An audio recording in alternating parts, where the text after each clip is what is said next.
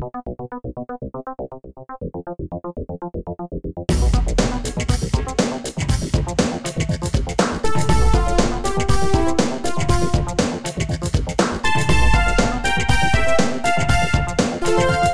till Barncancerfondens podcast.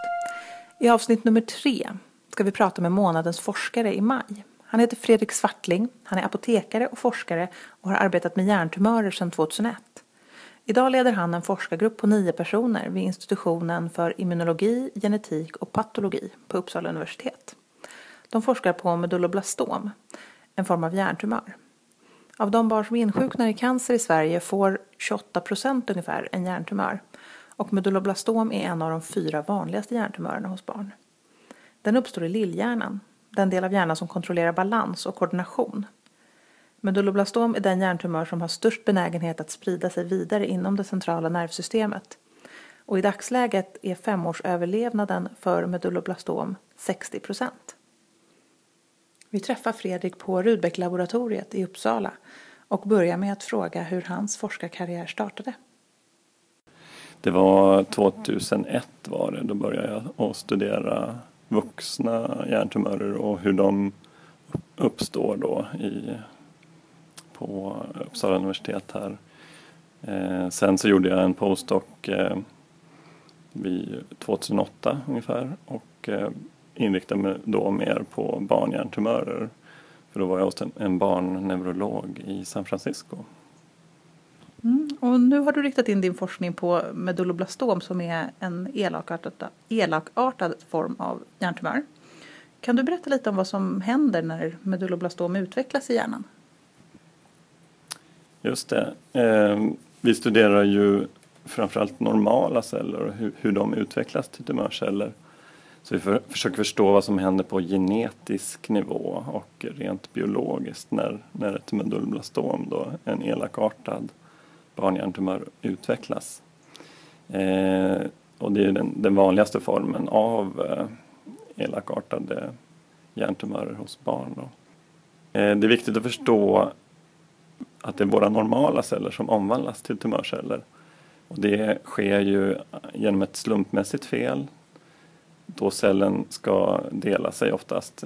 Och det kan vara att några av generna, de normala generna i den normala cellen, att de muteras och börjar produceras i onormalt höga eller slås ut och produceras då i väldigt låga nivåer. Så slutligen är det ofta celler i lillhjärnan eller hjärnstammen som kan omvandlas till såna här farliga medulloblastomceller då. Och vi vill förstå vilka celltyper som är mer benägna än andra att omvandlas till tumörceller. Och på så sätt kan vi förstå mer om och när och hur tumörutvecklingen sker. Hur brukar prognosen se ut för de som drabbas av den här tumörtypen? Det är så att det är ofta väldigt unga barn men även äldre barn och tonåringar som drabbas. Så det är ganska spritt, men medelåldern ligger på cirka 7 år då, som man ser. Och lite fler pojkar drabbas. Prognosen är bättre nu än den var på 70- och 80-talet. Då. Så det har ju skett mycket framsteg på så sätt. Om man ser att 70-80% överlever sin cancersjukdom idag. Och nu studerar du vad så kallade MYC eller myc-proteiner påverkar cancercellerna i just medulloblastom. Kan du berätta lite kring det? Absolut. Myc-proteiner då, som jag kallar dem, det är så kallade transkriptionsfaktorer. Och det betyder att de styr ett antal andra gener i en cell. Nu är det så att det finns 3 olika sorters myc-proteiner och de är ganska lika varandra, så man brukar kalla dem myc-familjen då. De finns i cellkärnan och påverkar ett stort antal andra gener som de styr. Och det kan vara gener som har olika funktioner och som bestämmer hur en cell till exempel ska dela sig. Och då är myc-proteinerna där och styr. Och man har sett att myc-proteinerna är förändrade eller ofta överproducerade i mer än hälften av all typ av cancer. Så det är väldigt viktigt att studera de här proteinerna på så sätt. Du har berättat att det finns idag inga mediciner som hämmar mykproteiner egentligen, och du vill då testa nya sådana läkemedel. Hur gör man det? Precis, det är väldigt svårt och har varit jättesvårt att hitta mediciner som direkt påverkar mycket eller som hämmar mykproteiner. Och det beror på att det finns för det första längst inne i cellkärnan, vilket gör det väldigt svårt att komma åt med läkemedel som ska ta sig in ända dit, eftersom det är längst inne i cellerna. Dessutom så finns det inga fickor som man kan säga på proteinet. Om man ser på proteinet, om man tar fram ett förstoringsglas och tittar väldigt noggrant på proteinet och ser dess struktur i en tredimensionell bild, så finns det inga små fickor eller hål som läkemedel kan fastna i och binda in sig i mykproteinet. Och det har varit ett väldigt stort problem, och det finns säkert ett 100-tal grupper som har försökt att få till en bra mycket läkemedel som kan hämma proteinet. Vi försöker kombinera 2 nya substanser, så vi använder ett annat sätt att försöka hämma mykproteinerna. Och den ena substansen då som vi har, den påverkar mykproteinens stabilitet. Myk har en väldigt kort halveringstid i celler. Den är aktiv i 10 minuter kanske i cellen, och sen försvinner den och bryts ner. Men i många tumörer och tumörceller så har mykproteinet blivit mer stabilt, och då är det aktivt och kan utöva sin negativa och mer elakartade funktion i flera timmar. Så den substans som vi använder då, den avbryter den här stabiliseringen av myk och gör myk instabilt igen. Sen testar vi också en substans som påverkar myk epigenetiskt. Och den substansen reglerar hur mycket genen styrs och hur mycket genen styr andra gener. Så skulle man kunna se det. Så vi ser att tumörceller från patienter, för vi studerar ofta sådana celler, och de har höga myknivåer, då så slutar de dela sig och dör effektivt om vi kombinerar både den här substansen som hämmar stabiliteten och den substansen som hämmar myk epigenetiskt. Så det är en bra kombinationsbehandling som vi tror på.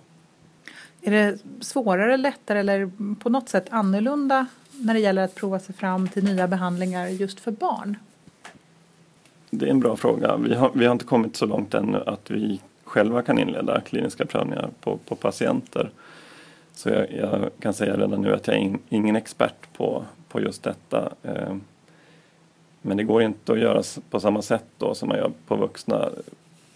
När man utvecklar läkemedel hos vuxna så har man ju att man ofta provar läkemedel på friska frivilliga individer till exempel. För cancerbehandlingar däremot, då kan man visserligen inleda kliniska prövningar direkt på patienter, både barn och vuxna. Men som vuxen kan du för det första själv bestämma om du vill vara med i en ny behandling. För barn är det lite strängare krav, och så är det lite känsligare på olika sätt, och föräldrarna måste vara med och samråda med läkare och fatta viktiga beslut när man ska prova och inleda en ny behandling. Så det är den ena saken. Rent biologiskt kan jag svara på detta, för jag kan se vissa problem med nya behandlingar till barn. Många läkemedel försöker bromsa celldelning och tillväxt av tumören. Så ett nytt läkemedel för ett barn bör ju då inte påverka de normala cellerna och den celldelning som pågår normalt. För den är väldigt viktig för en hjärna som växer hos en ung individ. För då kan även de normala cellerna slås ut och oförutsedda biverkningar kan uppstå. Hos en vuxen däremot är det ju inte så många celler i hjärnan som delar sig längre. Det finns ju stamceller, men de är på specifika områden i hjärnan, väldigt små områden. Och därför så är det lättare att undvika biverkningar som slår mot de här normala cellerna som delar sig. Sen har vi då en annan sak, och det är att barns tumörer ofta är lite mindre komplexa än en vuxens tumör, rent genetiskt, biologiskt. Och det är positivt för behandling som är specifik på barntumörer. Så det är ofta färre gener som är förändrade i en barntumör, ser man då. Kanske bara en eller ett fåtal gener. Medan hos en vuxen kan det vara väldigt, väldigt många gener. Så hos barn kan man försöka inrikta en specifik behandling mot de här generna som är förändrade. Då. Det är vad jag tror. Om det finns ett specifikt mål med din forskning, vilken skulle det vara? Finns det någon speciell förändring inom behandlingen av medulloblastom som du eftersträvar? Ja, det gör det ju. Det mål som vi har är ju att förstå vilken roll mykproteinerna har i utvecklingen av hjärntumörer. Och även hur de gör för att stimulera tumören att växa sig större. Så vårt mål är ju att kunna slå ut de här mykproteinerna med olika metoder. Men då med de här kombinationsbehandlingarna som du beskrev, skulle man i så fall kunna undvika strålbehandling av den här typen av hjärntumörer hos barn? Det är ju en förhoppning. När det gäller dagens behandlingsmetoder då, så barnen opereras ju och strålas om de är tillräckligt gamla för det, och så behandlas de med cellgifter och cytostatika. Så strålningen är ju väldigt nödvändig för att ta död på tumörcellerna, men det kan ju också skada de här viktiga normala cellerna som jag pratat om i hjärnan, och även hjärnstammen då i ryggraden. Så vissa klarar sig ju helt utan komplikationer då, av de här barnen. Men olika biverkningar kan ju uppstå som hormonstörningar och tillväxtstörningar och svårigheter att lära in saker och andra sociala problem. Så jag hoppas att man kan hitta en smartare behandling då som slår ut tumörcellerna efter operation. Och då skulle man kunna ta bort eller i alla fall minska den här strålningen. Hur går själva forskningen till? Alltså hur gör ni när ni undersöker hur mykproteinerna påverkar tumörceller? Precis, vi odlar ofta celler i cellskålar eller cellflaskor i 37-gradiga odlingskammare på labb. Och det kan vara normala celler som vi odlar då. Från lillhjärnan är det ju ofta som vi är intresserade av, för vi tror att de här hjärntumörerna uppstår ifrån en cell i lillhjärnan. Sen kan det också vara tumörceller som tagits ut då från operationer från patienter som vi har fått och som vi har fått i samarbete med neurokirurger. Så vi studerar de här tumörcellerna också, hur de växer, och tittar då på produktionen av olika gener eller proteiner som vi är intresserade av. Det kan vara gener som samverkar eller påverkar mykproteinerna. Så det behöver inte vara mykproteinerna själva, även om vi är väldigt intresserade av dem. Utan vi tittar även på andra som vi tror är viktiga som kan påverka mykproteinerna.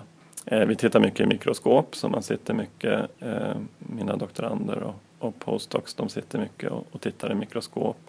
Och så försöker de identifiera proteiner med olika antikroppar som är specifika då för de här olika proteinerna som vi vill studera.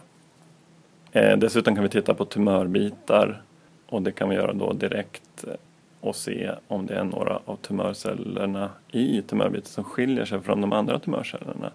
För vi misstänker att det finns vissa celler i tumören som är viktigare än de andra tumörcellerna.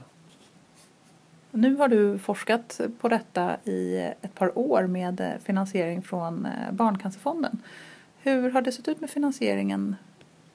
Jag har haft forskningsanslag sedan 2011 från Barncancerfonden, och Barncancerfonden betalar för en av mina postdoktorala forskare också i gruppen i 2-årig tjänst. Sen har jag själv haft en 4-årig tjänst som jag precis har avslutat nu, som Barncancerfonden har finansierat. Och nu har du precis i början av året fått ta del av ett stöd från Europeiska vetenskapsrådet, ungefär i svensk översättning. Kan du berätta lite om det? Precis, det är fantastiskt att jag har fått det från det är ett sånt här så kallat starting grant från European Research Council.